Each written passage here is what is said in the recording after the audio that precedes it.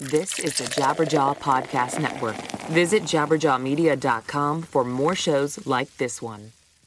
Today's show is sponsored by Ring. Stop burglaries before they start with the Ring video doorbell. See and speak to anyone approaching your door with the use of your smartphone. Head over to ring.com/Bad Christian right now to save up to $150 for the Ring security kit. That's ring.com/Bad Christian. You are now entering the Bad Christian Podcast. 3, 2, 1.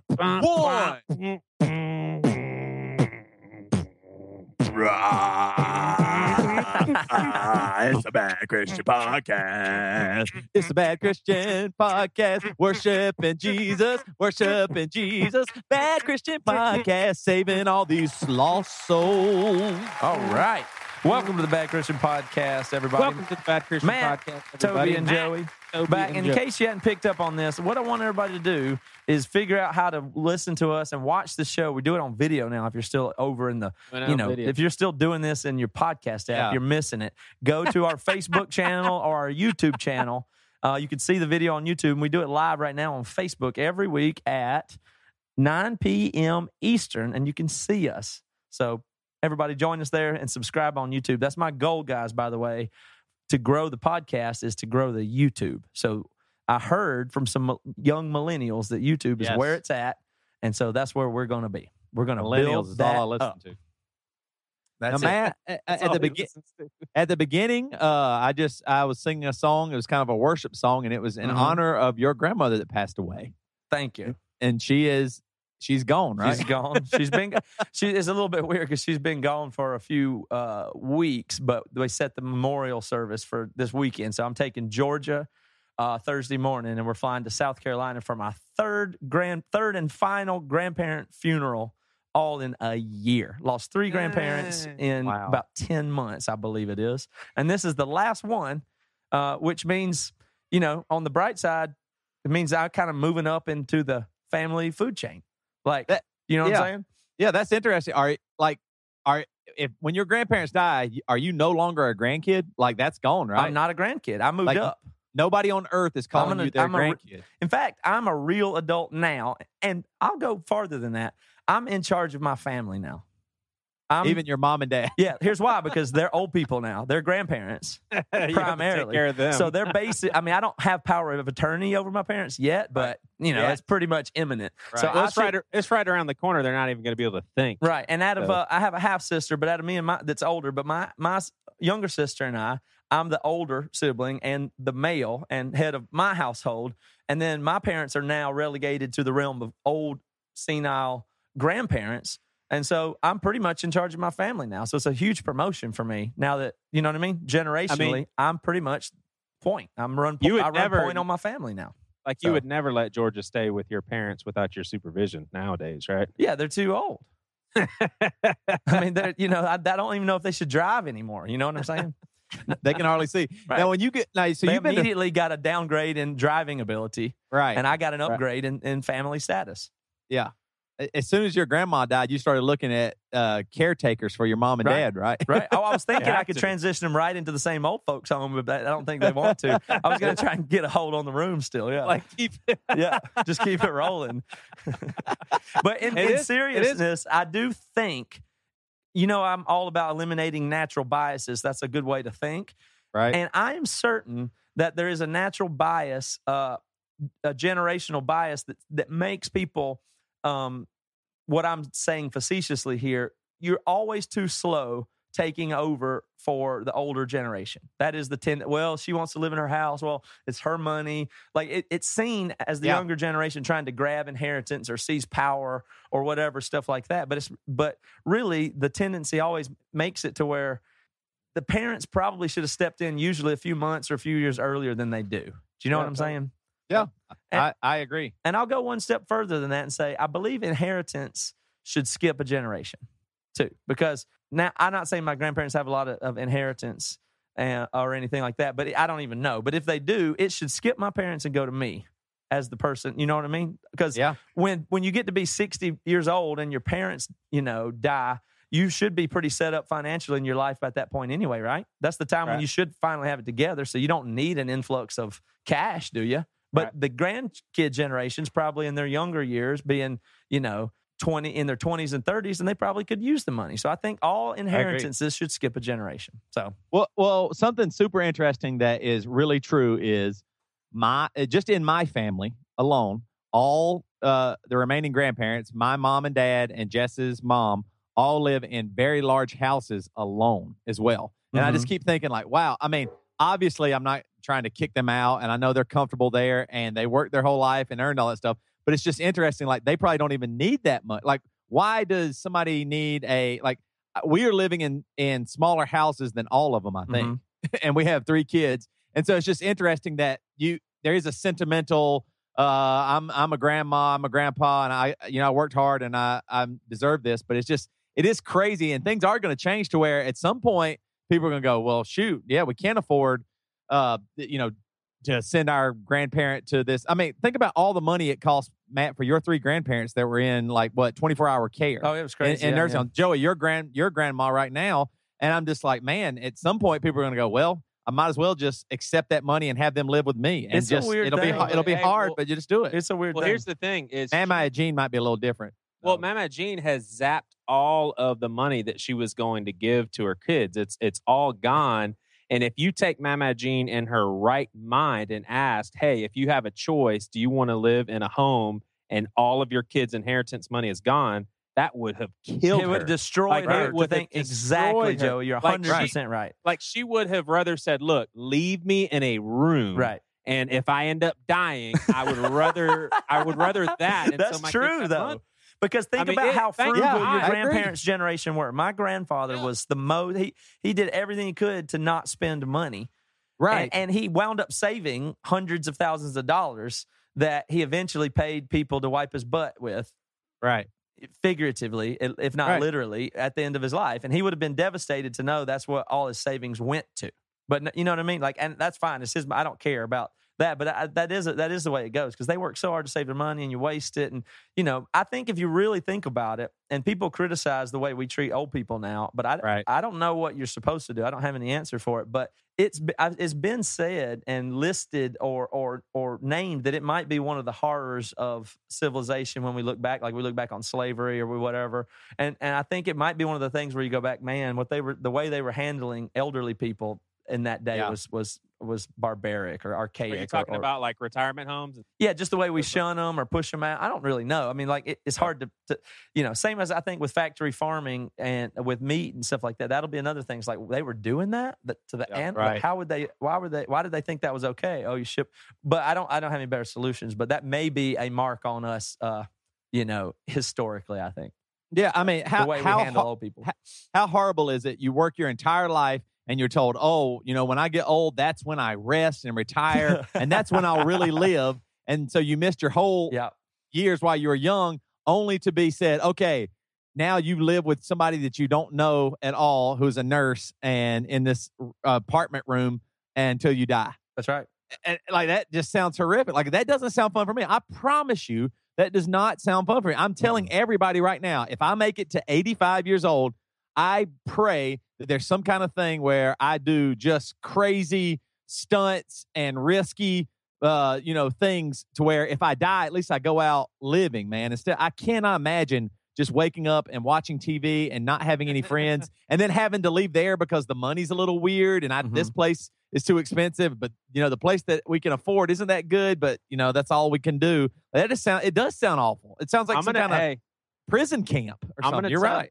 I'm going to tell my kids to put me in an airplane for like a skydiving deal when I'm like 88. And then I'm going to get on the inside and figure out how someone can give me a parachute that doesn't work. And so basically they push me out of the airplane. You could always just, not pull the ripcord. Yeah, but what if I'm senile enough to not know? A way you can't back out of it. Yeah, I like it. Exactly. So it will look like a tragedy and it won't, there you go. Totally. I'm sure, I guess everybody in their right mind, especially older people like my dad or somebody say, yeah, you wait till you're that age. Yeah, exactly. You aren't going to want to die. It sounds nice watching TV and relaxing. I go, so I get it, but it does seem depressing. Like, think about this. When I was working at Seacoast, I went for 3 years to a nursing home, and all that happened was that they just died. Yeah. There was never a different day. They are locked in there. They don't know the code to get out. They are cannot definitely leave. locked in. You're right. If one family member comes and visits, they have some time with the family member. That's just like jail. It's exactly you know like what I jail. mean? I mean, that's it. Like your daughter comes and maybe there was. I think there was one lady that the only time you get to leave is for a doctor's appointment. I think there's a lot of parallels to jail. Then you die. The other parallel to jail is rampant sex. Yes, exactly. and drug use. And drug use. Toilet wine. Right. Toilet wine. So, Toby, are you volunteering at your new church, or do you have a new church? You've been visiting churches? Have you nailed it down yet? Okay. Yeah, we want an update for after last week. What'd you do? Well, you didn't just skip. I tried to. So, okay, I got a few updates here. One, all my steroids ran out, and I'm waiting to see the infectious disease doctor. And so my assuming what I have is Rocky Mountain spotted fever is like kind of coming back, and I'm just itching and miserable. It's been just uncomfortable. I'm always scratching. It's gotten worse. Yeah, so that's horrible. So I'm just not feeling that great, and I'm still Has it like, gotten your anus yet? No, that's good, but it's close, very close. So I didn't really want to go to church. I was trying to talk, act even sicker than I was, and try and talk Jess out of it. But we went, and so we.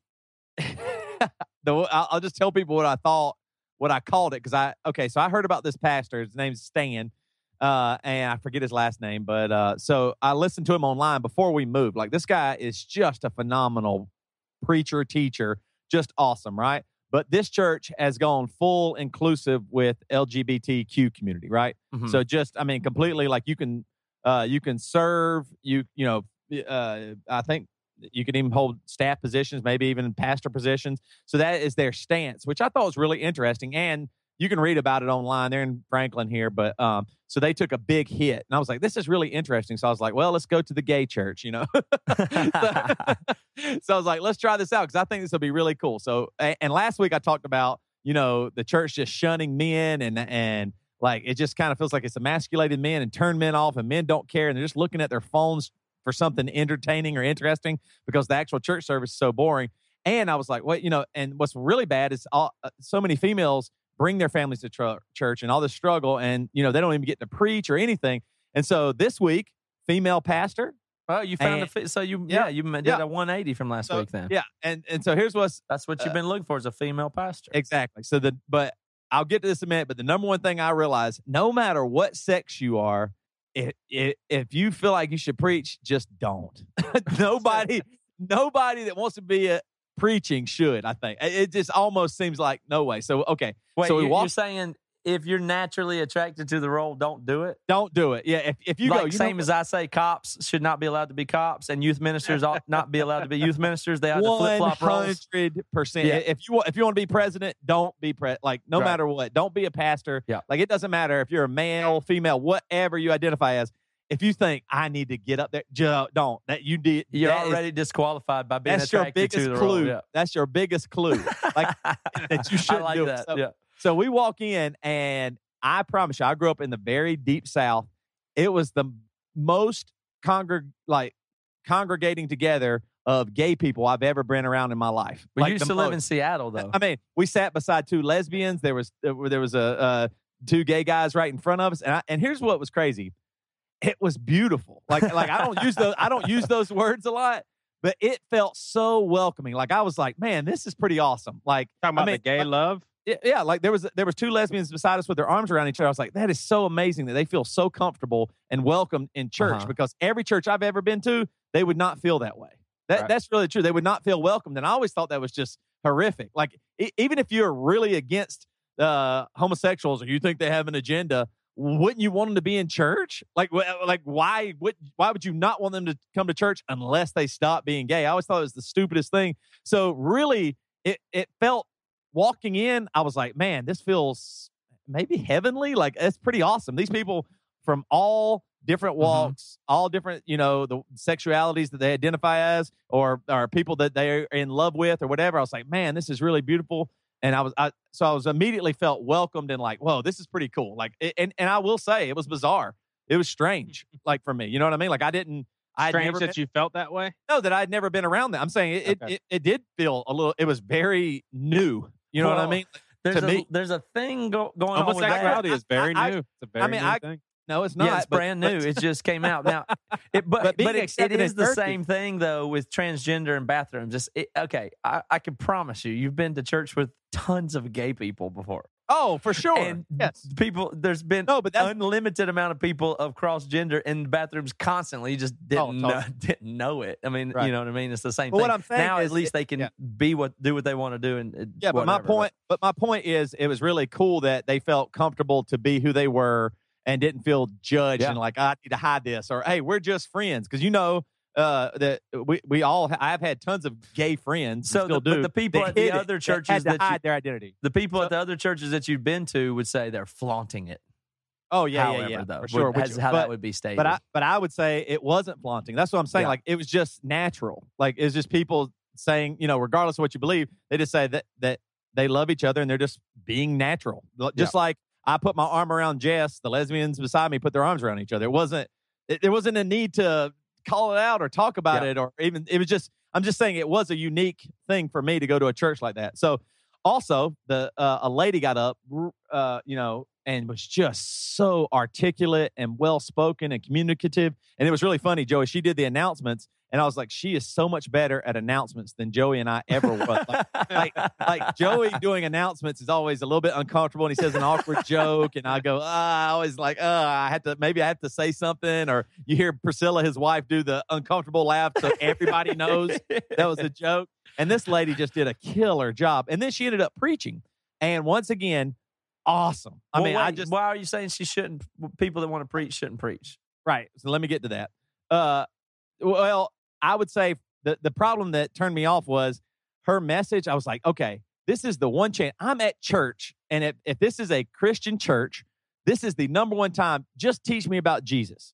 And I was sitting, and it just didn't happen. It was a great feel-good message, and it was about you and being able to accept yourself and let go of some stuff, and all that stuff's feel good. But that's like self-help.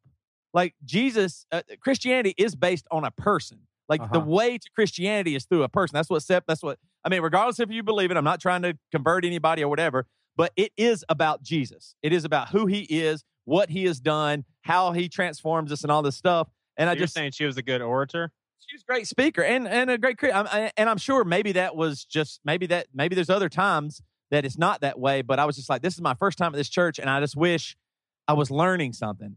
Not more than just about me and focusing on me and thinking about me and spending time on me. Like, I just don't want that. Like, if I don't need it, that's what I'm saying. Why would I go spend all this time? I've worked at 2 mega churches. My grandfather was a pastor. I have been to every church. It seems I've probably been to 1,000 churches. Maybe this is unbelievable. And I don't know shit about Jesus. Like, I still don't. I know a lot about me and my brokenness and how I need repair and all this stuff. But I'm just saying, like, it would be good just to teach that. So I guess I was a little frustrated. I was like, man, how is this lady such an awesome speaker? And her message was really detailed and well-spoken. And she had so many awesome quotes and just delivered it really well. And I still was like, damn it. It just doesn't matter. I mean, maybe it just doesn't matter. Maybe we really live in a day and age where church is about us. And that that makes me feel shitty. It's definitely the Western culture that we live in. Yeah, I'm talking about evangelicals. Sure. I mean, even how parents are raising their kids is the same thing. It's so person-centered and don't offend, have high self-esteem. I mean, that's just the culture that we're living in. I think the church is actually a very good representation of where our culture is at as far as the self-centeredness. Well, I was trying to get my head around what you were talking about last week, Toby, and I thought about it a little bit this week.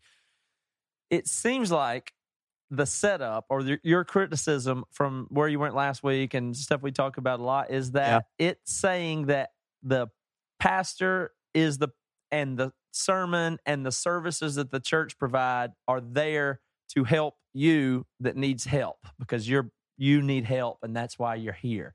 And we see that across everything, self-help gurus, Scientology, that's prevalent in it's just all over the place. If you do a thing where you empower people and self-help them, they will follow you, right? So you're saying Christianity has done that. And it's almost, to me, what occurred to me when thinking about Jesus this week is that might be a trick. Because you were on to saying, you said something last week about, no, you're fine.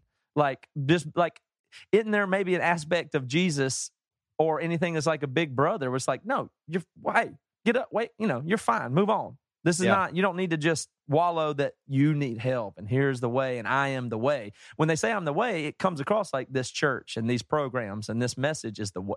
That's what you need to help you. And that's a dangerous thing. That's what everything else is. But hang on a second. I would say, what about this? Most of the people that encountered, I don't know who you think you are when you read the Bible, but maybe most of the people that Jesus encountered were like, yeah, you're fine. They need help. You know what I'm saying? Like, that's different than, like every person in church is not the woman at the well or the woman who was bleeding or the guy that had a demon. That's not everybody that Jesus met. Maybe 99% of people, and we think that, and so we're here to help this and that. But maybe we're all fucking fine and go help other people, you idiots. Yeah. Right. Like, maybe that's what we should be saying. Well, here's what's happening. Yeah, I agree. And here's why that's happening is the people sitting there on Sunday mornings, they actually do need help, but they need help because the church is keeping them in a place of needing help, like Toby has always said. And it's the reason why the church is keeping them there. I don't think it's like intentional, like, hey, we're going to keep them there. But the church says, hey, we don't want to offend. Like, we don't want to make them uncomfortable. And sometimes people just need an ass kick, like you just I'm just described. saying, somebody just had a miscarriage last week in the audience. I understand that. But here you go. Congregation, let me tell you something. Y'all are fine. Go help other people. Right. Maybe that's more of what we ought to. I mean, that doesn't, maybe doesn't fill the seats or get the donations up, but whatever. That's what occurred to me in reflecting on. Well, here's what I realized was, I have to acknowledge that there are so many people with great gifts, right? Like this lady, and even the pastor, some of the other pastors I've seen that, I'm just busting their balls or cutting up a little bit, but they do have great gifts, but why do we have it wrong? Your self-help stuff, like churches are real big on the small group stuff. That is where self-help, talking about yourself, actually, hey, here's where I am, man. This is going on. Like, we did have a miscarriage. My wife and I are going through a rough time, or, our finances or whatever. Like, in your small group setting, that's where that comes alive and you actually get the help. In the church setting, just talk about Jesus so that you learn something and go, well, this is what Jesus did. Here I am in a real situation in my small group. Like, why are we what is the point of it? Like, why would I spend 2 hours once a week sitting there going, you're just talking about me? I did that this whole week. Like, just give me some information, man. And here's the worst part, and this is going to blow y'all's mind. Y'all know me. I'm a glutton for punishment. I somehow stumbled upon old Mark Driscoll's church in Arizona, and I watched his first sermon. You're like, it's like your whole social media must be people that you dislike that you follow just because you dislike them. Is that you? Is that you? I think I dislike people so much that I like them or something. Like Stephen Furtick. But so, and Mark Driscoll just killed it. Boy, that sermon was so good. I was just so mad. I was just sitting there going, man, this guy's awesome. And everything is there except for I don't quite trust this. It's such a good package and everything. What was it about? It was about 1 John. And that's what I'm saying. That dude opens up the Bible. He just does. He just goes, I'm going to teach about Jesus. Jesus is the centerpiece. He's the reason why we're here. So let's spend this time talking about him. That's all I'm saying. People are in trouble. People do need help, all that stuff, but you don't need to hear about that every week because you already know it. You know you need help. You know that where you're broken. The thing is, what really bothers me is if you really listen, anytime somebody is successful, it's always the simplest thing that you know already. How did you get in such good shape? Well, I ate good and I worked out. That's always the answer. It's not a pill. It's not how did you make your money? Well, I didn't spend a lot of it, and I worked my ass off. Right. It's always the simplest thing. So what is this big need for a sermon every week to tell you, hey, you're broken. You need to spend time on you. Yeah. I'm just saying that's just a waste of time. It's a waste of time. let me ask y'all this. I mean, I think almost all pastors and all church leaders and you guys and me would all agree that in real life, sometimes people need sympathy and, hey, everything's going to be okay. Individuals, but sometimes in real life, people need tough love. Right. So why wouldn't it be in church on Sunday mornings? Hey, you know what? Today, we're just going to have to go after people. Sure, there's some people broken and they need to be comforted, but we're not going to do that today. Today, we're just going to be pretty hardcore and abrasive for the people that need that. I mean, everybody doesn't need to be comfort and pat on the back every single Sunday. So, why do we have such an aversion to that? Why is that considered bad? Because we want people to come back. We want people to come back. I know. So that means that what we're really saying is, hey, we want you to come back because we got to pay for this.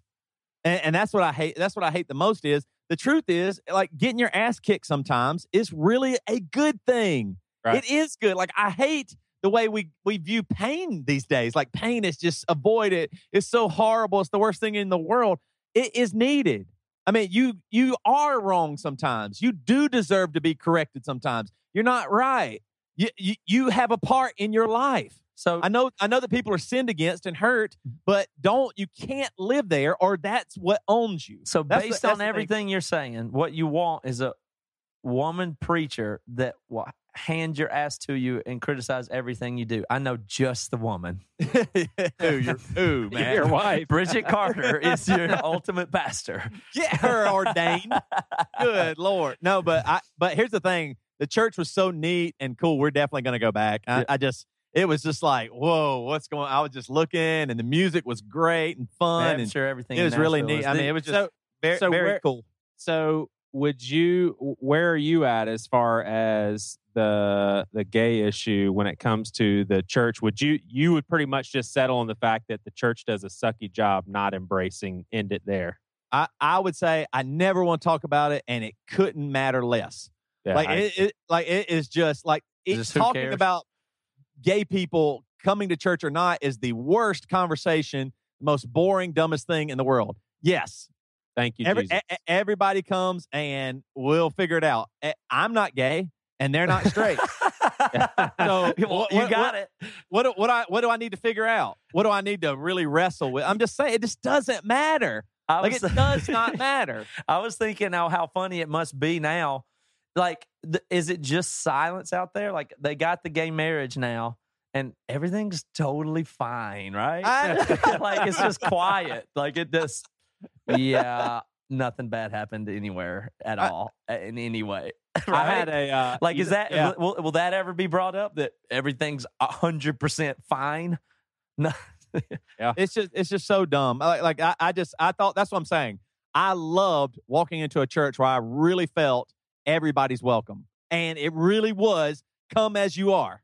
You know what I mean? Like, come as you are. Like, you might be a hardcore conservative. You might be, very liberal. You might be straight. You might be gay. You might be black. You might be white. Come on in. That's where I want to start. We can talk about the stuff when it comes up, but why do I need to address that first? Like, what in the world do I need to address homosexuality for when I don't even know your name? Right. What in the world? It's crazy. So overall, very neat, unique experience. We'll go back and check it out. I hope maybe that was just a message that, and like I said, the lady was great. Maybe it was just, she felt called to do that, but it seems like most people do this day and age. When they get in the pulpit, they're going to talk about you and tell you how bad things are, but that you're loved. I'm like, well, okay. I mean, the last guy that I had on, Pastor with No Answers, in the most recent episodes, a guy named Matt Myers, who was in youth group with me.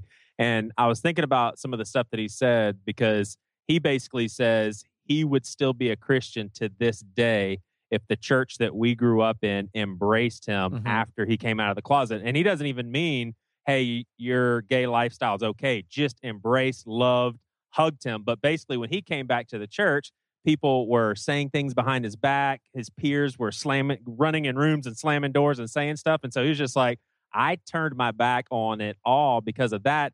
And I would say for the aspect of the church that leans a little more towards free will and people making their decisions and are influenced by people, they have to take responsibility for that. Like what he experienced at our church in Charleston, South Carolina, those people have to take responsibility for where they see him at, which they say is a sinful lifestyle, and he's turned his back on God. But it's just crazy. I mean, I hope, Matt, you always say when we look back on certain times, we're going to be like, oh my gosh, that was so archaic. I hope we get to a point as a church where we look back on how the gay community has been shunned, and we're just like, man, that was archaic. Very high likelihood of that one, too. Yeah, for sure. That one, factory farming, old folks. I've got another one. What's the other one I say is that way?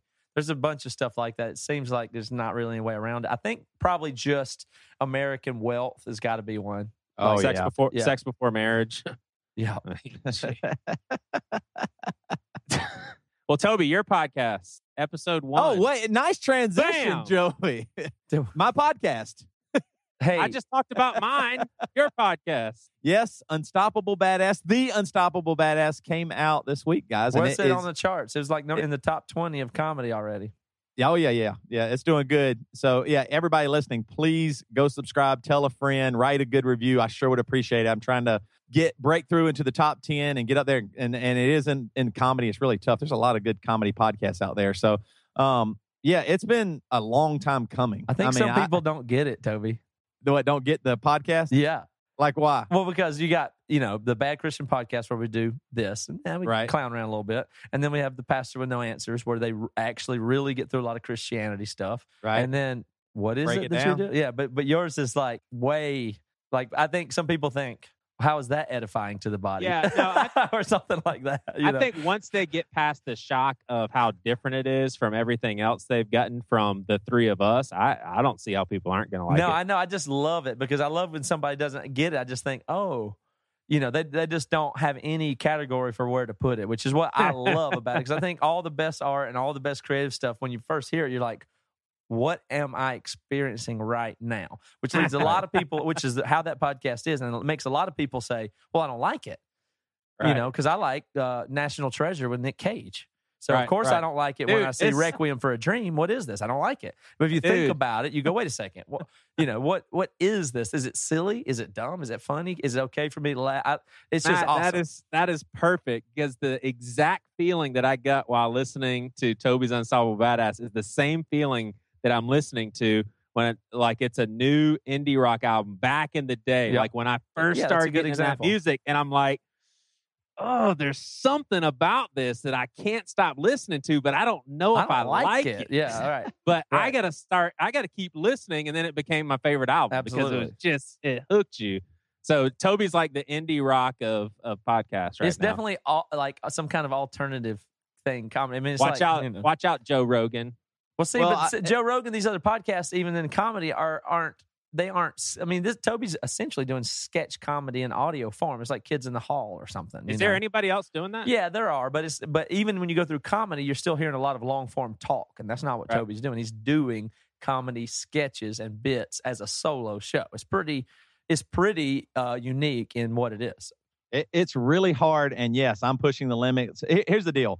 My brain, the way it works and what I think's funny is sometimes super low bar and sometimes very high bar, and you might feel uncomfortable. Like there's going to be some bits that I've done where I almost was just deleted it because I was like, I don't know if I can take people here, and it's going to get it's going to get crazier. Like the first episode's very tame, and it makes me so excited. Like some of the people I've showed some of the other stuff to, they're like, oh, are you really going to put that out? Right. Like it was just.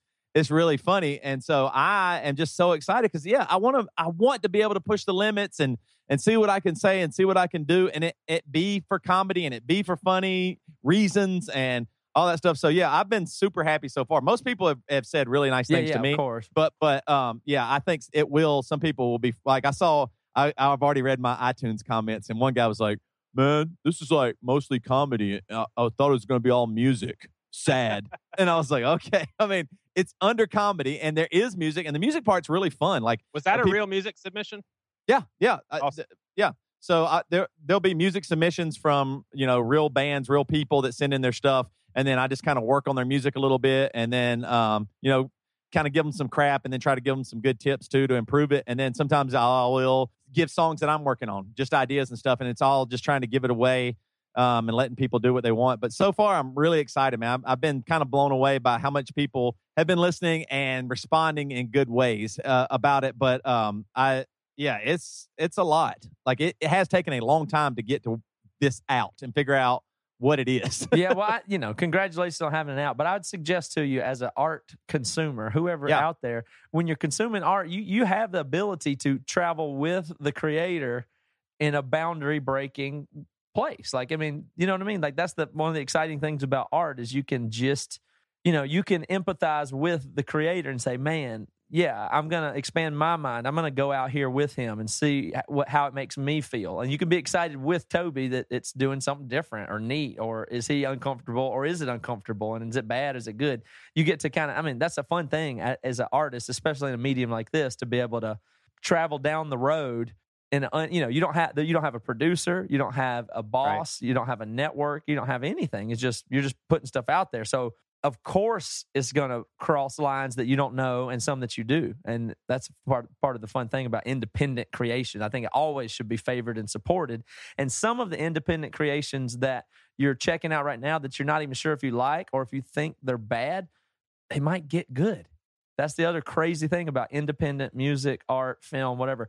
It might get good. You might be decent now and great later. And you get to be a part of that as a listener. I love it. It's great. Well, thanks, guys. I'm very excited about it. Okay, what are we going to do? Take a break?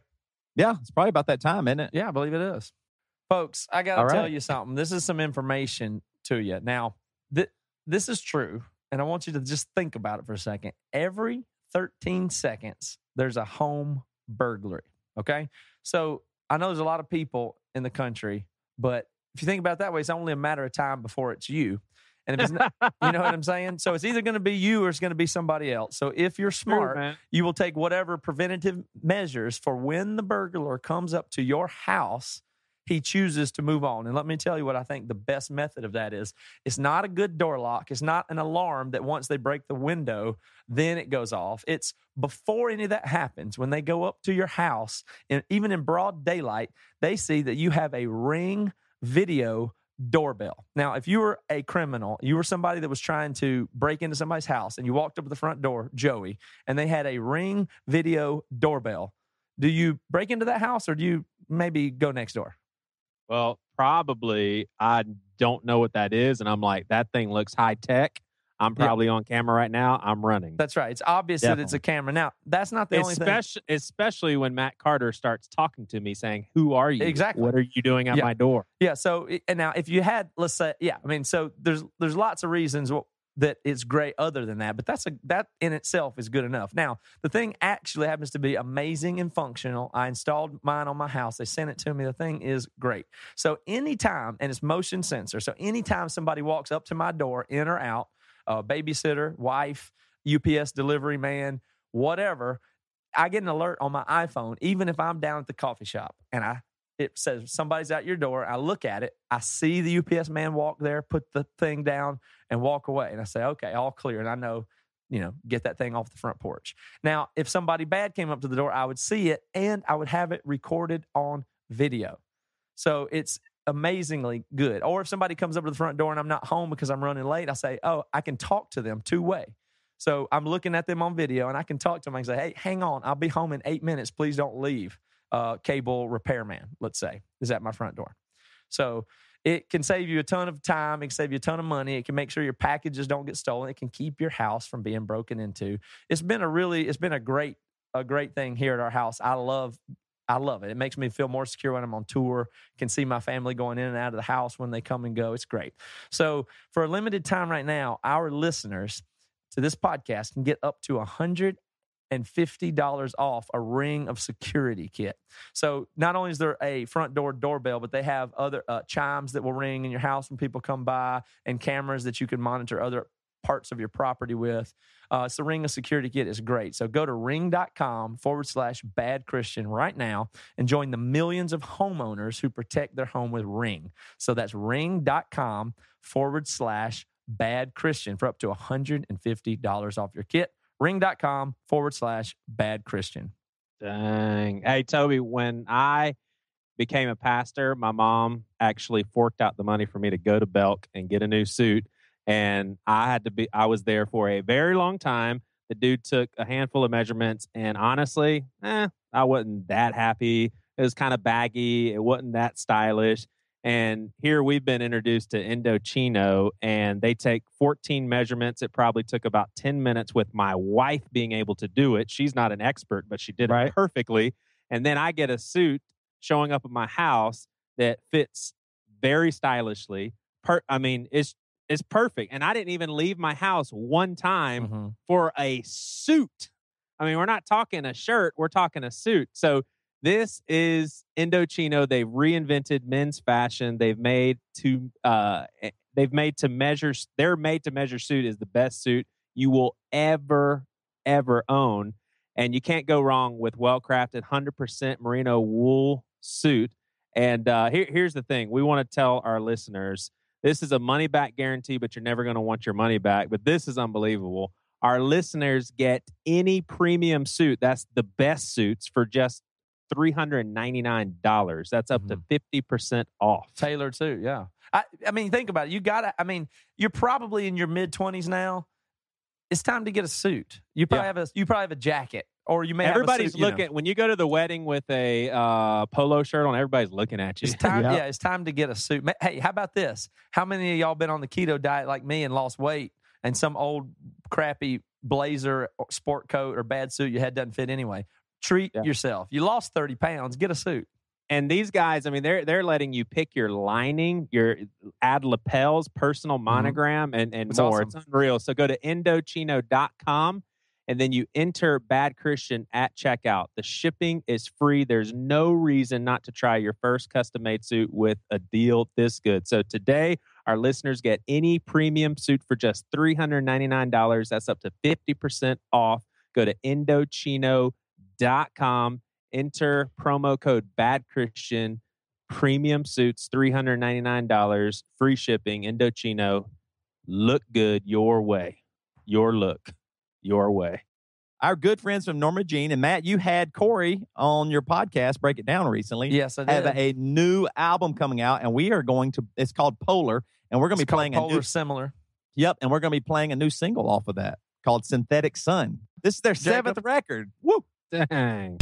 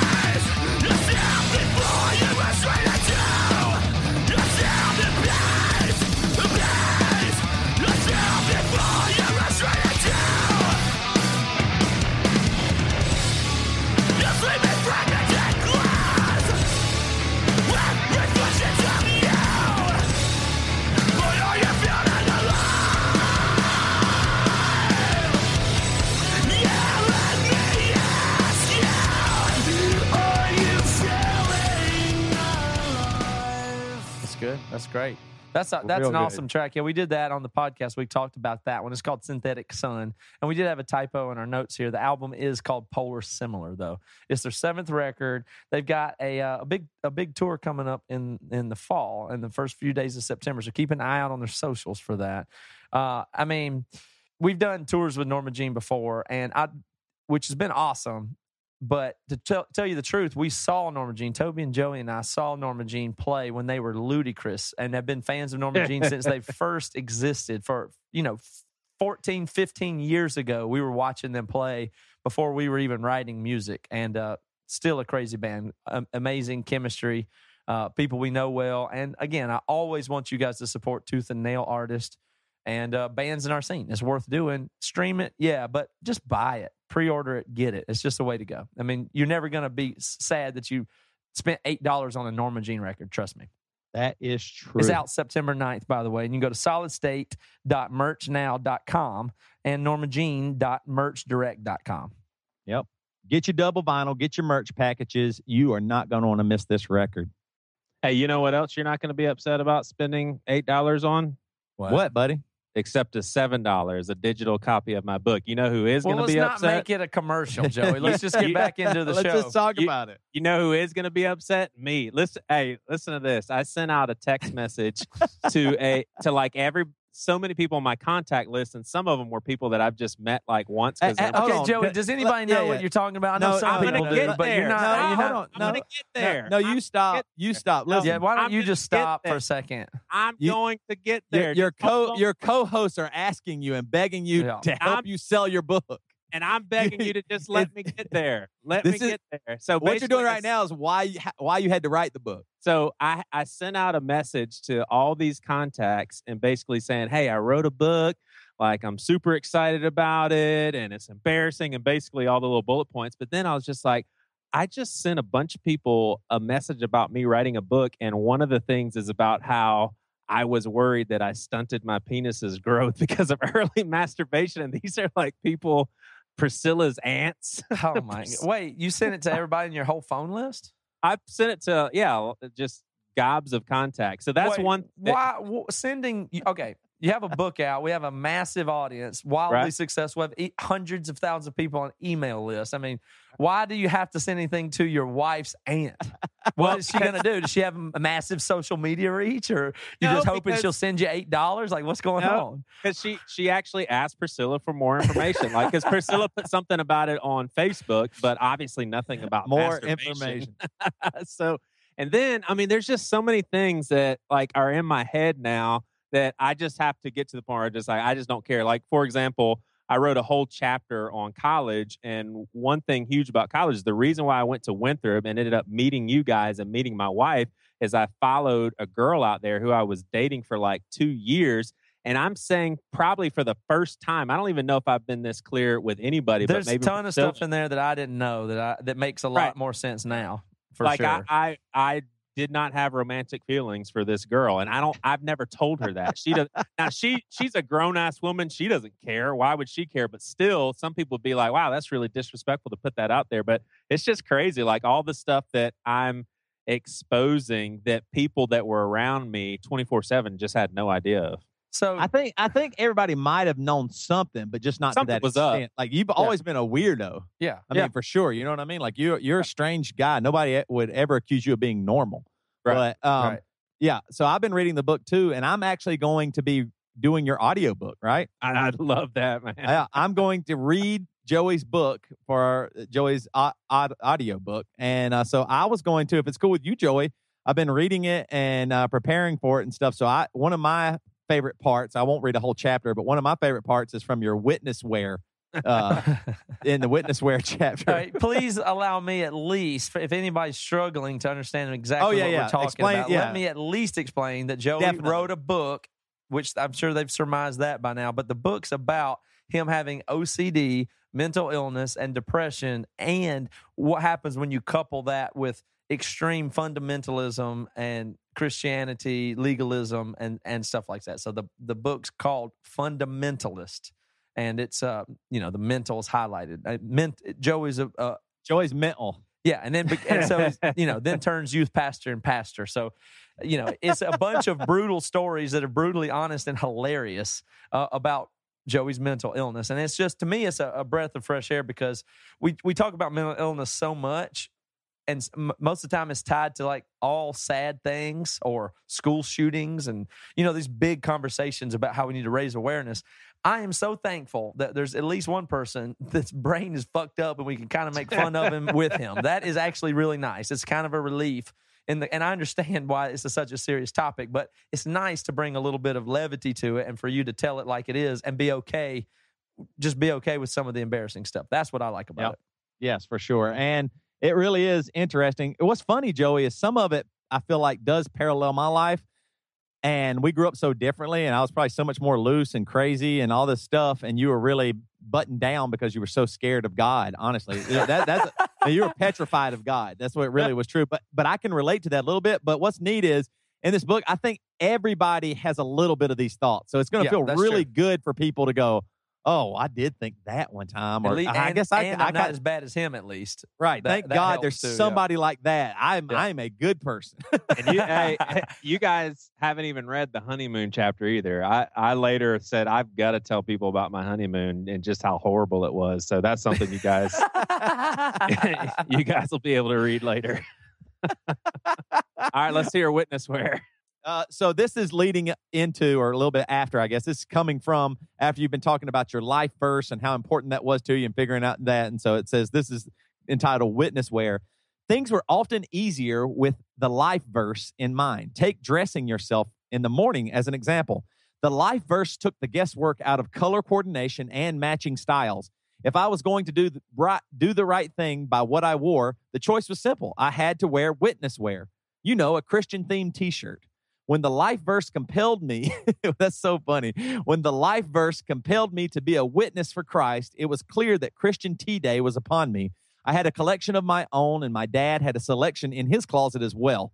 His shirts were a bit more blatant in the gospel message. Days calling for bold witness meant I had to go with the old man's attire. So you would actually wear your dad's shirt when you were like, I got to really press the gospel today.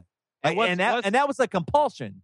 Yeah, here's what's crazy is sometimes in my head I would wake up and I'd be like, I'm kind of free to wear whatever I want to wear. But then the times when I didn't feel free, I just consider, hey, that's the Holy Spirit. The Holy Spirit is telling me I've got to wear some Christian shit today. Wow.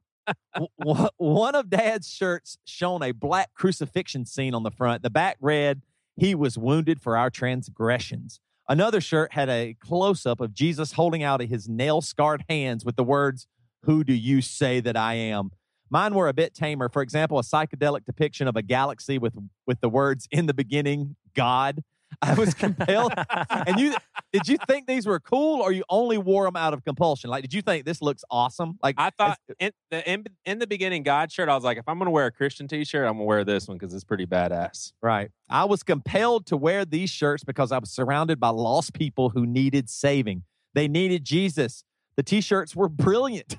Wearing my witness tees spared me the guilt of having sinner's blood on my hands. Wow. But that's not all. Jocks, potheads, pretty girls, ugly girls who are beautiful in God's sight, of course. Smart dudes, smart girls, class clowns, the friendly and the assholes. They were all going to hell no matter how nice they were. I was God's... How many people, I mean, a rough estimate, how many people did you think were going to hell at James Island High School? 99.9%. I was God's messenger chosen for my high school. Gosh. And if spreading the message meant wardrobe requirements, so be it.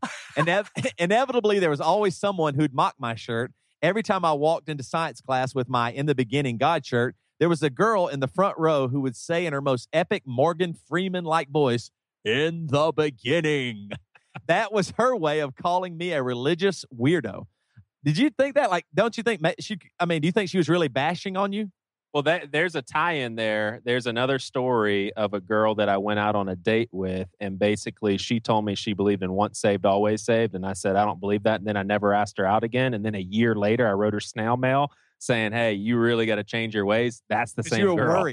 You were worried. That's the same girl. Wow. I mean, of course, she was just like, that is a punk-ass bitch. Like, she's even a Christian. Oh, totally. I think she's an awesome girl. I mean, But you thought she was going to go to hell because of a difference in belief of yours. I thought if there's a possibility, it's not going to be on me. So I'll send her a letter and mail. That's the thing that's most insidious about it is a lot of your behavior in the book, I think, is so abhorrent in that way that you just said. It almost feels selfish. It's like, it's not that I care. It's just I don't want it to be on me. Well, you know what I mean? But I understand that you're backed into that corner to some degree. Like, you have to get that guilt off of you when it's laid on that thick. But a lot of it feels like you're just saying, it's not that I care about people, but I have to take care of me. That's almost the way it comes across. Right. But here's the learning thing for people like you is you are absolutely right. And the disgustingness of that, though, is linked to an illness. You know what I'm saying? I so understand. that I don't get to wash my hands and say, oh, it was an illness, so I was an asshole for a good reason. But still, I mean, it wasn't me trying to be, super selfish. But I mean, Toby, every time the school bell rang, for lunch to be over with, I was immediately asking God for forgiveness because I didn't have the guts to go around witnessing to people. Oh, man. Oh, Lord. There's so much in Joey. here. There's just so much in there. Thank you for reading that, Tubby. I can't wait to hear your book. I hope you'll stray from the script and react a time or two, and I think it'll make a really good audiobook. I don't think there's any way I won't be able to react to reading this. I'm kind of, especially the whole chapter on a penis. Right. I really want to I'm going to get my audio set so well because when I read it, I know first time through, I'll probably have to redo it, but I want to at least get my real laughing reaction or my shock or horror. I mean, I've skimmed through the whole book and read several chapters, and it is really intense. I mean, it is I guess I would say it's a fun read in a sense that you're like, seriously? It's a fun read, like Meet the Fockers. What's next? It's like how could Ben this Stiller, uncomfortable. Well, yeah, and I mean, I better hear a few. Good God. Good Lord. Hey, but Matt, you always pitch this pretty well, and I want to say something that Matt typically says. When you support books like this Emory book that's coming out and this book that I just wrote, it really is going to open more opportunities for other people in Bad Christian to write books that have this level of transparency, and I think it's just good for everybody. So, what's the website? Go to fundamentalistpastor.com, and there's all sorts of packages that you can buy right now. We'll send you a chapter right away, and then we'll send you some audio chapters as soon as Toby records them too. So you won't have to wait till release day, which I think we've got release coming in something like November. We just had a meeting about it. I think it'll be out in November, but you'll be able to read it and get some chapters. And anybody that pre-orders, we're going to continually drip you some more chapters and audio chapters as we get them. So pre-order is the lifeblood of creative projects these days. I mean, it's important, and we'll try to take care of the pre-order people and give them as much as possible. So we'll spend the pre-order time talking about it, but that's really good. Okay, so can we do a science and a news? We still got time for those two things, right? Yeah, let's do it. I want to hear. I'm excited about this CRISPR thing. Yeah, this one's the best. I've got enough stuff here where I'm afraid I can't even get through it all, so we may extend it one more week, but we'll see what happens here. So it was really funny, Matt. Before you start, I actually sat down and at dinner. We were doing the family dinner or whatever 2 nights ago, and I just looked at my kids and was like, you guys don't even understand. You're probably going to live at least 150 years. And I actually believe that. And if not, it's possible. I mean, our grandkids for sure are going to live longer, and that some of the diseases and stuff that we have will be gone. Right. So kind of interesting. Let's run the music here. I don't even want to hold the music, but we'll run it for a second here. Astrophysics, chemistry, cellular biology, mathematics, gravitation. Joey, if you heard this song, you would definitely have condemned math. Yeah. High school. And now it's time for science lessons for Christians. Because when it comes to science, Christians are stupid. Okay.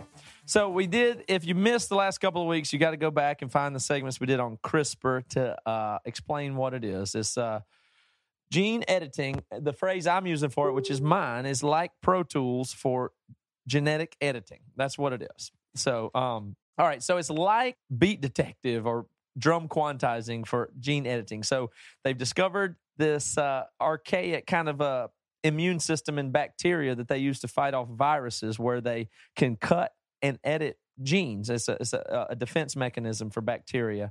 And we've found it, and we figured out how to use it and program it to do some genetic editing ourselves. So genetic modification of animals and plants and humans has always been something we've been interested in and done, even when our ways of doing it are super crude.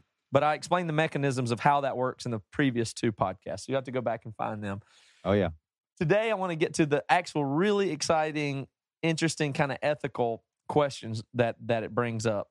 We talked a little bit last week about how it might end disease, that there's 3,000 genetic diseases that are a simple 1 letter of a genetic code being off. And they can program CRISPR and the Cas9 protein down to the level where they can edit single letters in our genetic code. So that's mega crazy.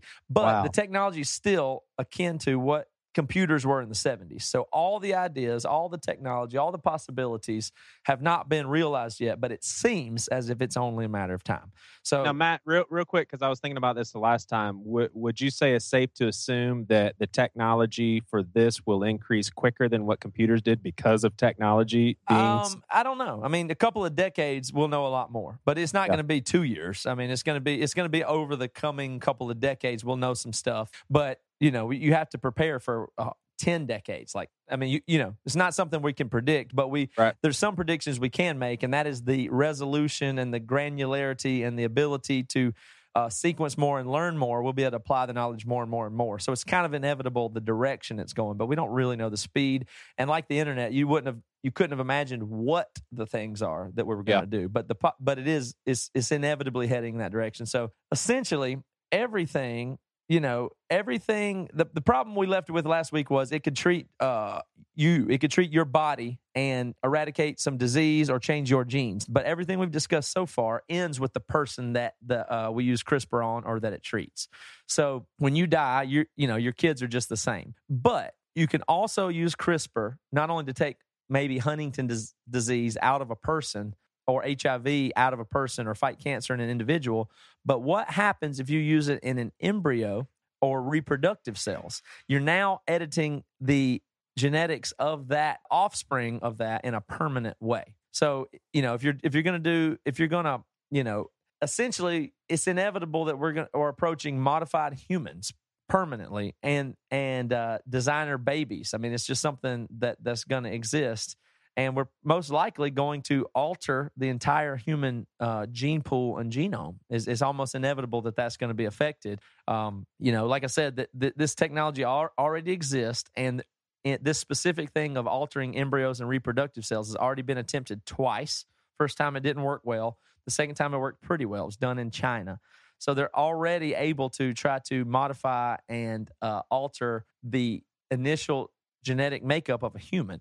And so if we do that over time, then it's going to change the whole human genome itself will be altered pretty much. So it'll start slowly. So you can imagine it this way. It'll start with, there's these fetuses in utero and they have the genetic diseases, and we have the ability that will make them either die or be totally messed up when they're born. We have the ability to fix that. Do you want to? So would you guys do that? Yes. Right?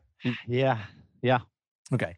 Because that's pretty reasonable. And some people may resist it, but some people would say, there's a genetic defect in this fetus that will cause it to die, and it is fixable now.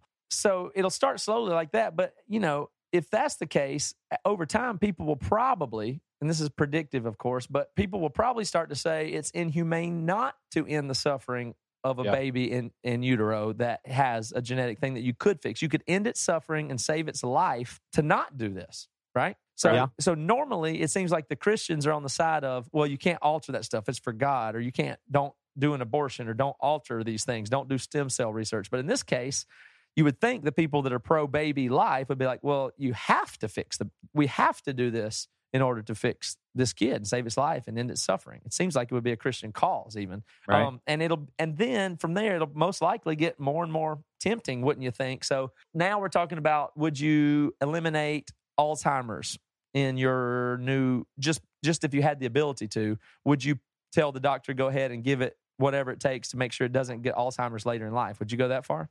Yeah, I would love to do that. I think that would be good for me. Okay. Well, if that's the case, would you also say, it's your offspring, Toby, right? So, and Joey especially, wouldn't you want to give it a better metabolism than you so it doesn't like struggle and be overweight and get diabetes and suffer that way? Well, I would say initially to that question, no, but because of peer pressure and everybody else doing it, I wouldn't want my kid to be behind. Yeah, we've fixed Down syndrome and prevented it from having Alzheimer's and hemophilia. We could definitely improve its metabolism, so it's not going to be an overweight person, and that's going to help it live better too. You're in for that? We're doing all this other stuff already. Yeah, I'm just saying yes because everybody else and is. Once everybody else is doing it, what are you going to have the fat kid, that's unhealthy? Right. If that, like Toby's parents right, said. right. And so, I mean, if that point, we're talking about, and this is not crazy, perfect sight.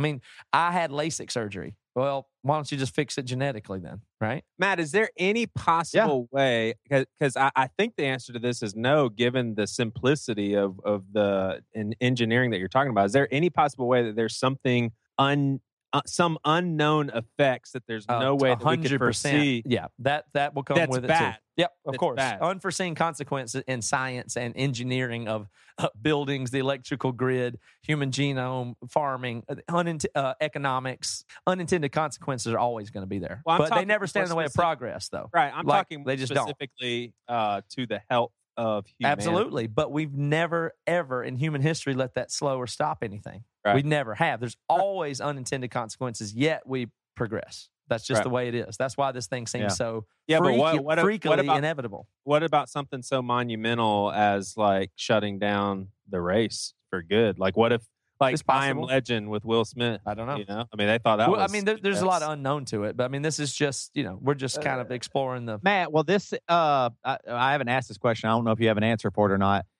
Are they going to be able to improve intelligence? You know what I mean? I was going to ask that one next. Yeah. You want your kid to be the only one at the school who didn't get the Brainiac mod? Right.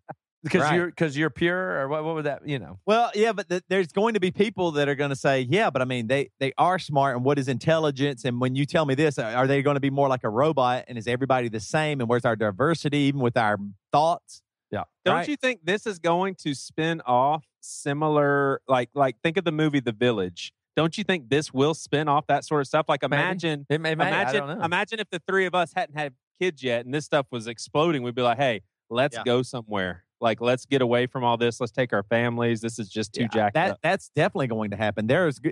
I've been thinking about that forever, that there's going to be people going and trying to live retro. You know what I mean? That's what it'll be called, like retro towns. It's already, have you seen, now that Cuba is open and all the embargoes and stuff, you can travel there and everything. Have you seen the people that it's like, so everybody loves it so much because they literally still have like cars from like the 1950s and 60s cars and stuff. Everything looks, and it's like amazing, and everybody like, oh, it's so wonderful and so cool. And it's like everybody loves it. I think that will happen. You'll actually want to go to the town in Oklahoma where all the idiots still are, or what? Well, it won't be like that. It'll be geniuses. No, you'll probably go with like a group of people. Like your best friends will buy a giant piece of property, and you'll have stuff, and then you will allow or not allow certain technologies. Yeah. But I mean, it's like going back to organic food. Same thing. That's what people are doing now. They're like, I don't want to do all the But the mainstream is most likely to move on with peer pressure and temptation right into it, and maybe rightly so. And maybe it makes no sense to try to stop it. I don't really know. I'm not even really weighing in on my opinion of it, other than, gay people can get married. Your kids are going to get modified. Moving on. Like, that's kind of the way I look at it. Well, there's no stopping it, because I mean, what's next? Why? You mean you're not going to let your kid live in the cloud? You're going to make them live in this organic thing that's dying? Why, I mean, let them live in the cloud. So let's talk about aging then a little bit. So right now, 2/3 of all people that die of age-related stuff. Like, you get old enough, you have cancer, heart disease, et cetera. 2/3. Wow. Yeah. But 1/3 of people still die from contracting diseases, accidents, et cetera. But won't that be interesting if we can get to the place where if you die, it's fine, but it's not going to be because of aging, right? So if you could fix aging, that doesn't mean you end death. It just means like, how many miles can you drive on the interstate before you eventually have a fatal car crash at 230 years old, right? Right. Isn't that weird? And the diseases, we may have eliminated a good bit of them with this and other technologies. So accidental death might be the main cause of death. Everybody's going to stay inside, boy. That's what I was thinking was weird. I hadn't read anybody that weighed in on that, but isn't that bizarre if the only real cause of death is murder and accidental? Yeah, Yikes. And you might be 8 years old, or you might be 708. Don't you think? Hey, don't you think once you hit 200, it'll be like, if I die, it really doesn't matter. I want to go be a daredevil and do crazy know. There's a million things about that. Like, I kind of feel like even if you didn't age, you would still become a worse person and get more bitter and be more annoyed with people and have more trauma. Like, you accumulate trauma and bitterness over your life. I don't know if you could have Michael Jordan's 24-year-old body if you'd want to be 500 years old. I don't know. Mentally, you might just be filled with hate at that point. Imagine this. What if Toby, let's say 10 years, this stuff is full blown. Toby and Jessica decide to do it to stop their aging. Oh, it'll end marriage. That's for sure. You know, anybody staying married 1,000 years. But listen, his kids decide to be retro. So Toby watches all of his kids grow old and die, and he's just like, their choice. That was their choice. That's a cool movie idea, Joey. Actually, right. I mean, you're right. Here's why that happens, Matt. What you were saying, and Tim Keller said that before too. If you're this bad at 70 years old, how bad will you be at 700,000 years old? Like, you live forever, you'll be it's just not awful. physical. Ain't the problem. Right. Well, also because you will have done most things, almost everything. After 1,000 years, what will get you excited or happy or joyful? And you might just turn to bad things. Then you might actually become a killer or a murderer, or let your hate really go crazy. Maybe there's a nice way where it works out, where everybody chooses when they go, and it's beautiful. I don't know. I don't really know. But two more things I want to get in this, and I'll let this one go. Check this out. If we can engineer people, we could do it in some pretty cool ways, especially if life could be extended in aging. That might be our gateway to colonizing other planets, because you could send people on the trip. Like that might be part of it. I mean, and here's what's really freaking crazy. If you were engineering people, you could engineer them for the alternate planet to live on. You could engineer them with a different bone density or gills, or I don't know about gill. You could engineer them for the environment of some other place to deal with a different gravity or atmosphere, where they can breathe nitrogen, use nitrogen, and who knows? I mean, right? I mean, we there's so many examples of bacteria that can live in weird places. I mean, you could take genes from them and reptiles and figure out how to program somebody to be suited for a distant planet that's not quite Earth. Yeah. Isn't that crazy? Yeah. I mean, that's probably an alien theory that aliens planted us here and made us this way so we could live here on Earth. That's absolutely possible. And they might not be carbon-based or whatever. They might be whatever. And so they just dropped us off here, colonized this Earth, and we don't know it yet, and we're getting there. But you're right. Like, I mean, that's even Interstellar style, where you end up with time travel or whatever, and you go, look at this alien, but it really is just sent from here, because, that's what's kind of crazy. The thought, that thought that you just said, Matt, is really interesting, because usually I go, wow, sci-fi and Star Trek and all that stuff, they do things, and now it's real. Like, you actually do hold your phone and can, like a recorder or whatever. But what's crazy is they could never envision that, because you still just have a human that's going to get old. So they can't play that character that's, 700 years old and looks the same, at episode 1 as they did episode 100. You do. Absolutely. So you can't even do that. So really interesting. The last ethical thing about it that might be one of the first ones is, and I said this earlier, abortion is a real interesting one. And the fact that I believe, that's why I like this one so much from a Christian point of view, because it almost turns some of the conventional stuff on its head.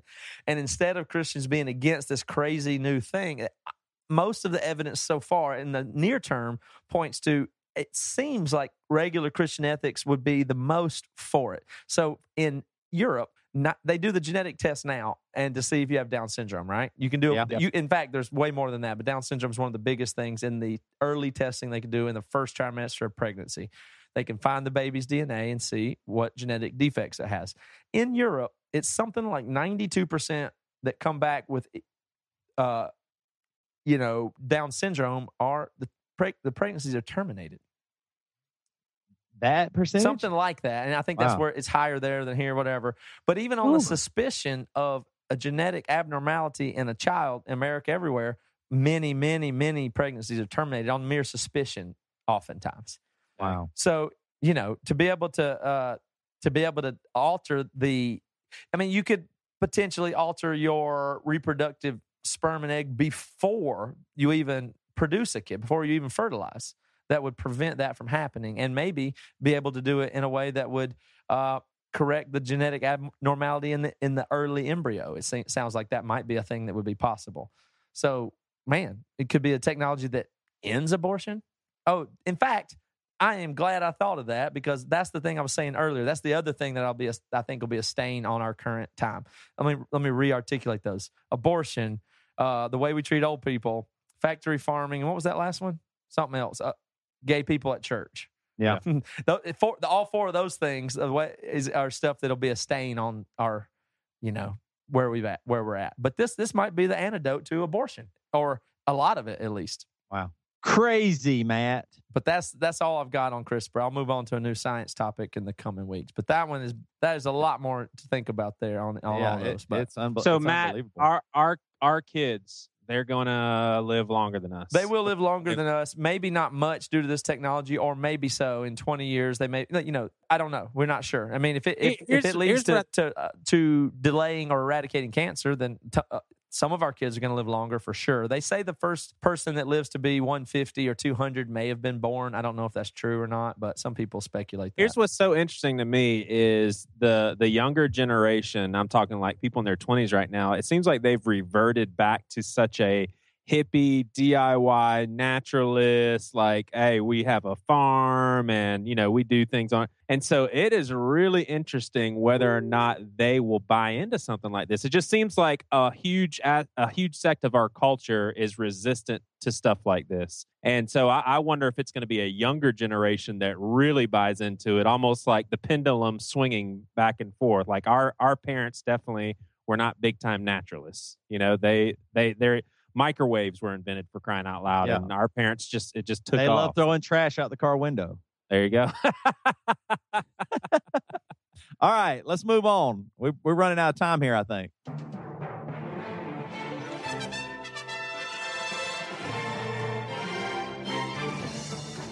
In a world where both your co-hosts' bladder are way smaller than yours, and they always leave to go urinate, but you drink 10 beers and don't even feel anything, even emotionally. My name is Toby Morrell.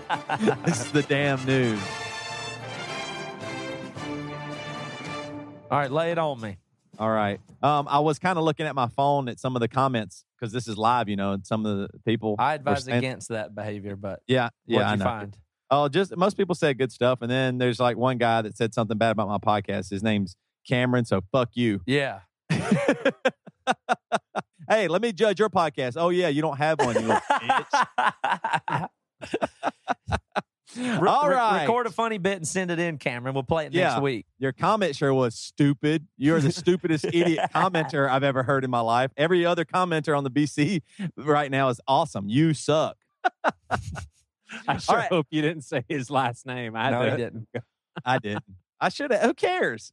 What does it matter? Why can somebody comment and then it's not honorable to say their name? What in the hell is that about? I actually Why agree. didn't you black out my name? That's really messed up. I said this publicly with my first and last name attached to it. How could you possibly simply repeat it with commentary? Yeah, I'm sorry. His name is Cameron, but it should be Moron. All right. This goes to South Carolina, guys. And I thought this was... Okay, we're talking about living longer and all that stuff. I do think, too, with technology, crime is going to change unbelievable. Like also like death and murder and stuff. There's going to be more and more crazy stuff, I believe. I mean, maybe I'm wrong. But anyway, South Carolina, there's two points I want to make. We got 7 minutes. South Carolina. It's okay. South Carolina, this comes from Huffington Post, too. South Carolina neighborhood reports clowns are trying to lure kids into the woods. Clown sightings in a South Carolina community have residents on high alert following reports that the masked figures are approaching children and even trying to lure them into nearby woods. The creepy sightings at Greenville's Fleetwood Manor apartment complex allegedly began on August 19th when a resident relayed that her son said that the clowns were whispering and making strange noises in the nearby woods. The resident, who was not identified, said she went to investigate and saw several clowns in the woods flashing green laser lights, and then the figures ran away into the woods. Adding to the family's unease, the following night at around 10:30 p.m., the woman noted that her oldest son said he heard chains banging on the front door. In the early hours of August 20th, around 2:30 a.m., another resident said she was walking home when she saw a large-figured clown with a blinking nose standing under a post light near the garbage dumpster area. The woman said the clown waved at her, so she waved back while safely making her way home. Several children said the clowns have appeared in the woods behind one apartment building, and they said, and this is the part I'm trying to get to, that tried to persuade them. They said the clowns tried to persuade the kids into the woods further by displaying large amounts of money. Okay, So there's also a big thing going on. I want to ask you guys what you think about your kids playing unsupervised. I've been reading a couple of articles. One was in the Washington Post, this guy wrote recently, and then there's been a few others that says we don't allow our kids to play unsupervised at all anymore. And although like the chance of your child being abducted or taken or anything is unbelievably low, like it is very low, but we don't do that. And we are stealing from them some decision-making, some maturity and all that stuff. But then I hear stories like this. Will y'all let your kids play unsupervised? Like Georgia is what, 3 years old? Is that too young? Like what? I mean, I don't think that's too is there an age? I don't think that's too young to drop her off with clowns in the woods, honestly. I don't think, I know that sounds crazy. I just don't think it's too young. Some people say 4 or 5 to go into the woods with clowns, but I say 3 is okay. Yeah, I think so too. Joey, what do you think about unsupervised play? Like you're talking about outside without parents? Like Williams, a first grader. Can he play outside, no parents around? Maybe even go into the woods and play with his buddies. The most we ever let him do is have the garage door open out back, and he can ride his bike around in the back area. But he's 6, and honestly, call me old school or paranoid, but I think this world is a lot different. Like I was able to do a lot of stuff that I don't think my kids will be able to. To be sure, you're way less likely to get abducted now than you were when you were a kid. No doubt about it. It's way safer now, for sure. Not worse. I mean, just statistics show that. Like, in the 70s, there, rape vans and creepers. I mean, nobody talked about it. Well, it was hidden. It was, it was not the same.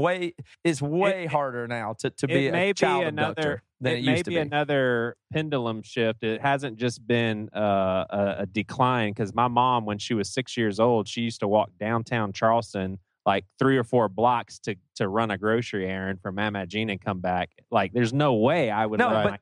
But you're less likely to get abducted. I'm not saying you would let them do that, but I'm saying is it was way easier to be a creep and a child molester at every point in history compared to now. Right. Now you cannot get away with it. Like the most people are alert to everybody in the world is paranoid like you are, hypersensitive to creeps at the park. They get the cops get called every day on non-creeps for having beards and vans. Right. And here's the way I'll put it. I'm not saying let your kids do whatever, but once every 3 months or month, my phone will blow up with an Amber Alert because a kid got abducted in Sacramento. Right. So it can't be happening that much. Well, and also, do also, you know what I'm saying? Or it would be, you know what I mean? Like if a Honda Civic has been spotted, that's inevitably the stepfather of the abducted child in Roseburg, Oregon, and I'm getting the alert for it here in Seattle because it's that big of a deal. Right. The people aren't stealing your kids off the playground, and at Target. Also, it's not happening.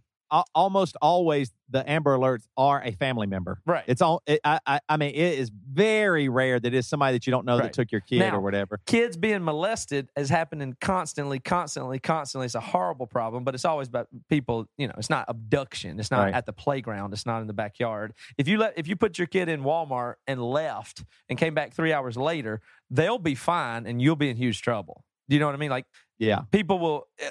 People. If I get 2 rows away from Georgia, people are mad at me as a dad already. Like, is that your kid? What do you do? It's crazy. Well, that's what I was going to say. It used to be when your mom was a kid and she could walk all the way to the store, it was accepted that was okay. Now it's not. So it's not even like you couldn't probably send Rosa to the store or William, maybe. You know what I mean? Because people would go, nuh-uh. And people get in trouble for that. Like unsupervised play, there are people that you get called. People come and get you or whatever, but it is interesting. People come and get you. I forget what I was going to say. What's the Child Protective Services? Child Protective Service. I was thinking child labor. I don't understand this clown story though. That's real? That doesn't really make any sense. I mean, there's nobody who's a creep, and he said got 4 of his other creep buddies, and they said let's do this clown thing. I think that's a thing that people. I think it's teens just trying to scare people. Yeah, I think you know what I mean. Like I'm going to stand under a lamppost and wave at this lady, and it'll be really creepy.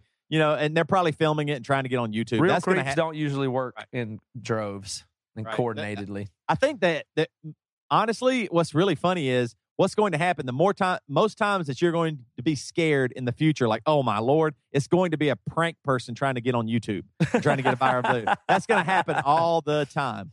And I promise you, the one that I cannot stop laughing at. Have you seen the one where the guy? They dress up like they're terrorists or whatever, and they'll throw a suitcase or something like a bomb and yell bomb and take off running. The people's reaction are, I know it's awful. I know it's not good, They shouldn't do that. But the people's reactions are so funny when they think there's a bomb and they can run from it. It is just unbelievable. So, all right, I got one more quick news story here for you. And this is another one this comes from Huffington Post, but real life Ken and Barbie explain their plastic love for each other. Some friendships are a match made in heaven. This one is a match made in the cosmetic surgeon's office. Pixie Fox, 26, has had 17 operations, 4 boob jobs, liposuction, and the removal of 6 ribs in a bid to be a real life Barbie doll. Meanwhile, 35-year-old Justin Jedlicka has had more than 340 cosmetic procedures, including 5 nose jobs, as well as his implants in his shoulders, back, cheeks, biceps, and rear end. And his goal is to become a real-life Ken doll. Basically, these two are really good friends. They're not in love. He is gay, and his boyfriend and him are getting a divorce right now. Or husband, I guess, is going through a bad divorce and not doing good. But they said that their love is a plastic love, and both their goals, they would love it if they could become 100% plastic. But they don't say they're addicted, but they think it's beautiful to be as close to plastic as you can be. So they said both, for the time being, we've both given up on love. We're committed to surgery and won't stop until we have achieved our dream look. Now, here's what I want to say.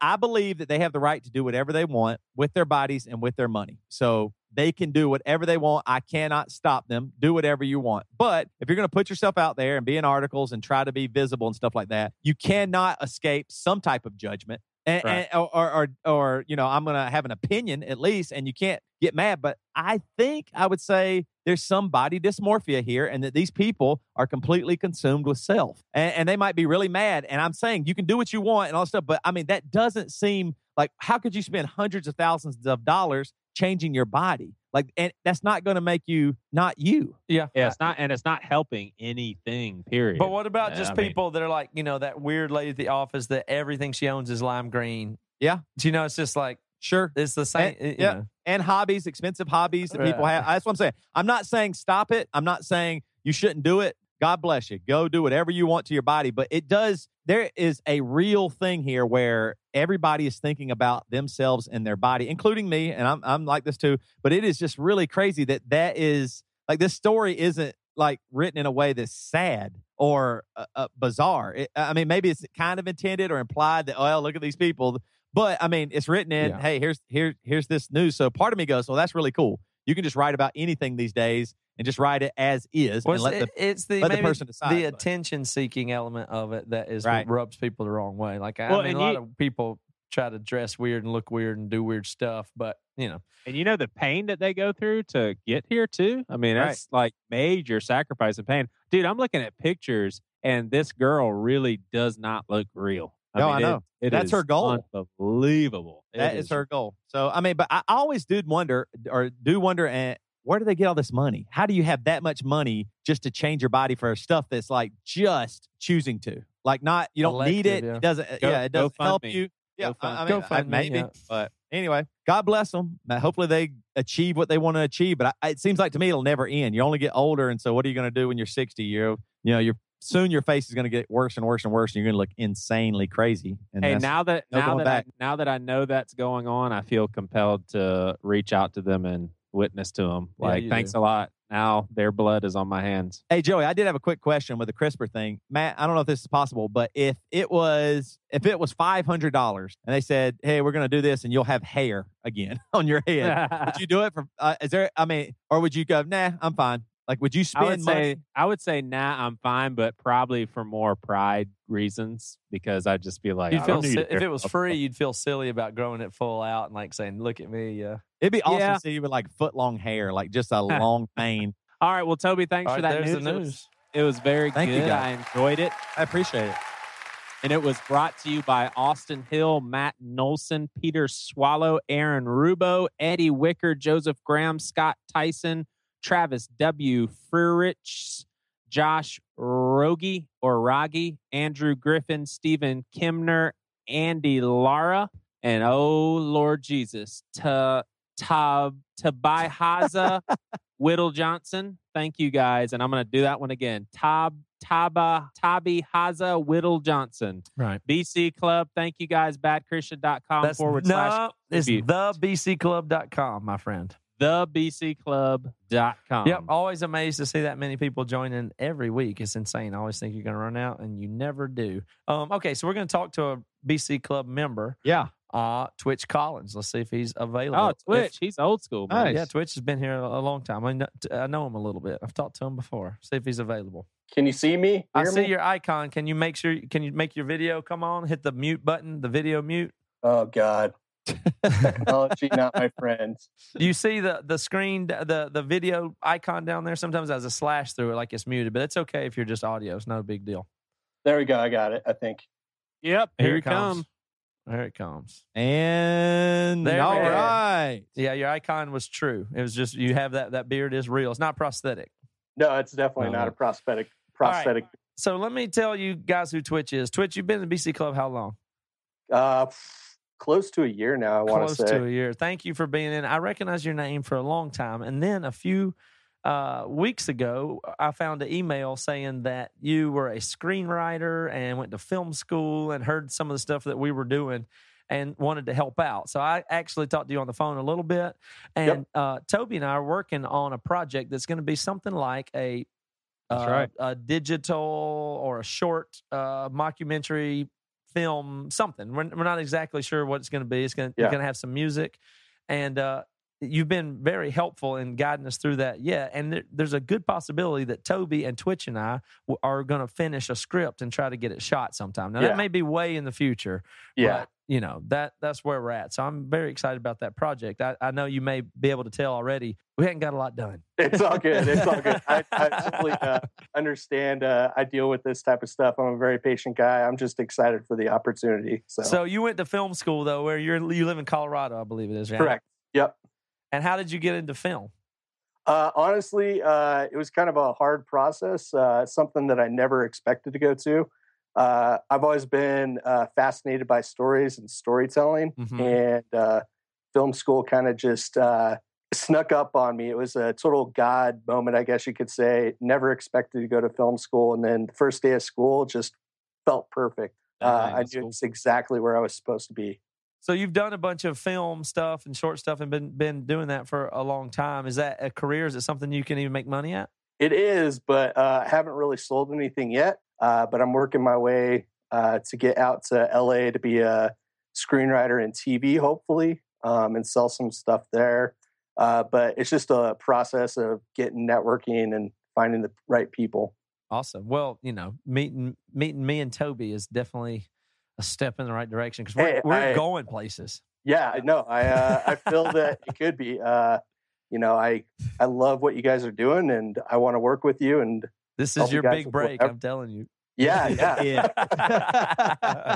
Or not. But I really think that we see eye to eye when it comes to film and stuff like that. I heard your podcast with Mike Vogel, and you got talking about how Hollywood and Christianity and stuff mixes, and how faith films aren't really representative of true faith. And I have a huge hatred towards films that claim to be faith films, but they're completely fake. So totally. Yeah, it's becoming the worst thing of selling Christ. Like, it's just, maybe it'll I think it will get better, but for sure, it's crazy. What's funny is thinking about working on a film or doing something, I've been paying attention more to acting, and it is hilarious. Like, I have been in front of a camera, especially like with doing badass podcasts and stuff like that. I've been doing voices and characters in front of a camera, and then I'll go back and watch it. And I realized this week that the worst actor or actress that you've ever seen on TV is way better than you. Like, no matter like if they're terrible, that means that you are just a piece of mud. Like, it's just, you are nothing. Like, and I realized too why actors always look good, because that is a little more forgiving. Like, I was looking at my ugly face going, this guy, gross. Like, you know what I mean? Like, that's why it's so hard. If you don't look good and you're a great actor, you really got to just work your ass off. Yeah, well, think about it. Working out, having a personal trainer, and getting amazing fashion and makeup are things that you can matter-of-factly control just with dollars. Right. But acting skill, you can't, Right. So you're saying like Paul Giamatti's accomplishments are probably bigger than like Brad Pitt's. The uglier the actor, right, the more they've had to overcome, right? Yeah. Billy Bob Thornton and Paul Giamatti. Yeah, you're right. Yeah, I mean, they just had to work their ass. You could be just like me and have an awesome beard, and that's how you get cast. You can get typecast. That's true. Character cast that way. I'm Well, sure. Twitch, right? let me give you some recommendations to move on up. Have you joined Facebook? Get on Facebook for sure. Yeah. Are you on Twitter? You could connect with Facebook. Oh, hell no. I can't stand Twitter. Well, I'll tell you what. Just network on Facebook. That's the new thing to get on. Yeah. So make sure you're on there. Well, Twitch, do you enjoy being in the BC Club? Tell people out there that aren't in it what's good about it. I don't like to go on and on, so you do it for me. So I really like the community, even though I'm not that involved with like actually getting into the conversations and stuff. But You're I more read of a voyeur, a peeping exactly. Tom. You're a peeping Tom kind of to the Facebook group. I got it. But it's really fun to see the conversations that come out of it. It's a really tight community about people that are able to feel safe about sharing what they want. It doesn't matter how bad it is or how good it is. They just really want to share who they are and what they really believe. And I really find it awesome, the perks about it and stuff, like not just doing this interview with you guys, but also getting some of the music ahead of time. And getting the book. I'm really looking forward to Joey's book to get that in my hands and check out what crazy stories he's got in there. It'll make you feel so good about yourself, man. Man, I hope so. All right, Twitch. Well, thank you so much for joining us, really man. appreciate it. man. This is great. We'll talk to you soon. I'm going to drop you right off here. Thanks, Twitch. Yep. All right. Well, Twitch Collins, everybody. BC Club. All right, let's do the promo and we're out of here. So, Toby's podcast is The Unstoppable Badass. You get it on iTunes. You can find it on our website. We got it up there today. Now, here's the thing. Toby will climb the charts if you will leave him reviews and ratings and download the thing. He's already up there with Pete Holmes and Adam Carolla in the charts. You can see him right there. But let's push him on up after this podcast comes out and people find out about it. I'm going to send an email out tomorrow about that in the next couple of days. Let's see how high I can get. Let's go. Please help me. I love Joey's book is fundamentalistpastor.com. You will get a chapter. I think tomorrow we're going to send out a chapter to everybody that's pre-ordered. It's going well already. We got a bunch of good stuff coming out. Podcasts, books. We just planned the music calendar for next year. We got a shitload of good music releases coming up that everybody's going to be super stoked on. Tomorrow night, I am doing Break It Down podcast. It'll be at 7:00 Pacific time. I think I'll do it on Emery's Facebook page to change it up there. I'm going to be talking politics and libertarianism tomorrow there. So check that out. It'll be out in the podcast feed soon. I've got a guest on there that does a podcast. His name is Jason Stapleton. Great guy. I think that'll be a good convo. What else, guys? Anything else? I think that's it. You're going to have a baby soon. That's about it. I got to promote that. I'm going to have a baby. Yep. What is that? Send me I'll make a website. You can send me a meal. Send Jimmy John's Unwitch my way. I'll get that up soon. Yeah, definitely. Well, Toby, update people on your journey, and then we're out. Your spiritual journey. Yeah, just secured in his bloody grip that removes away my human freedom and replaces it with the joy of Christ. Thank you, guys.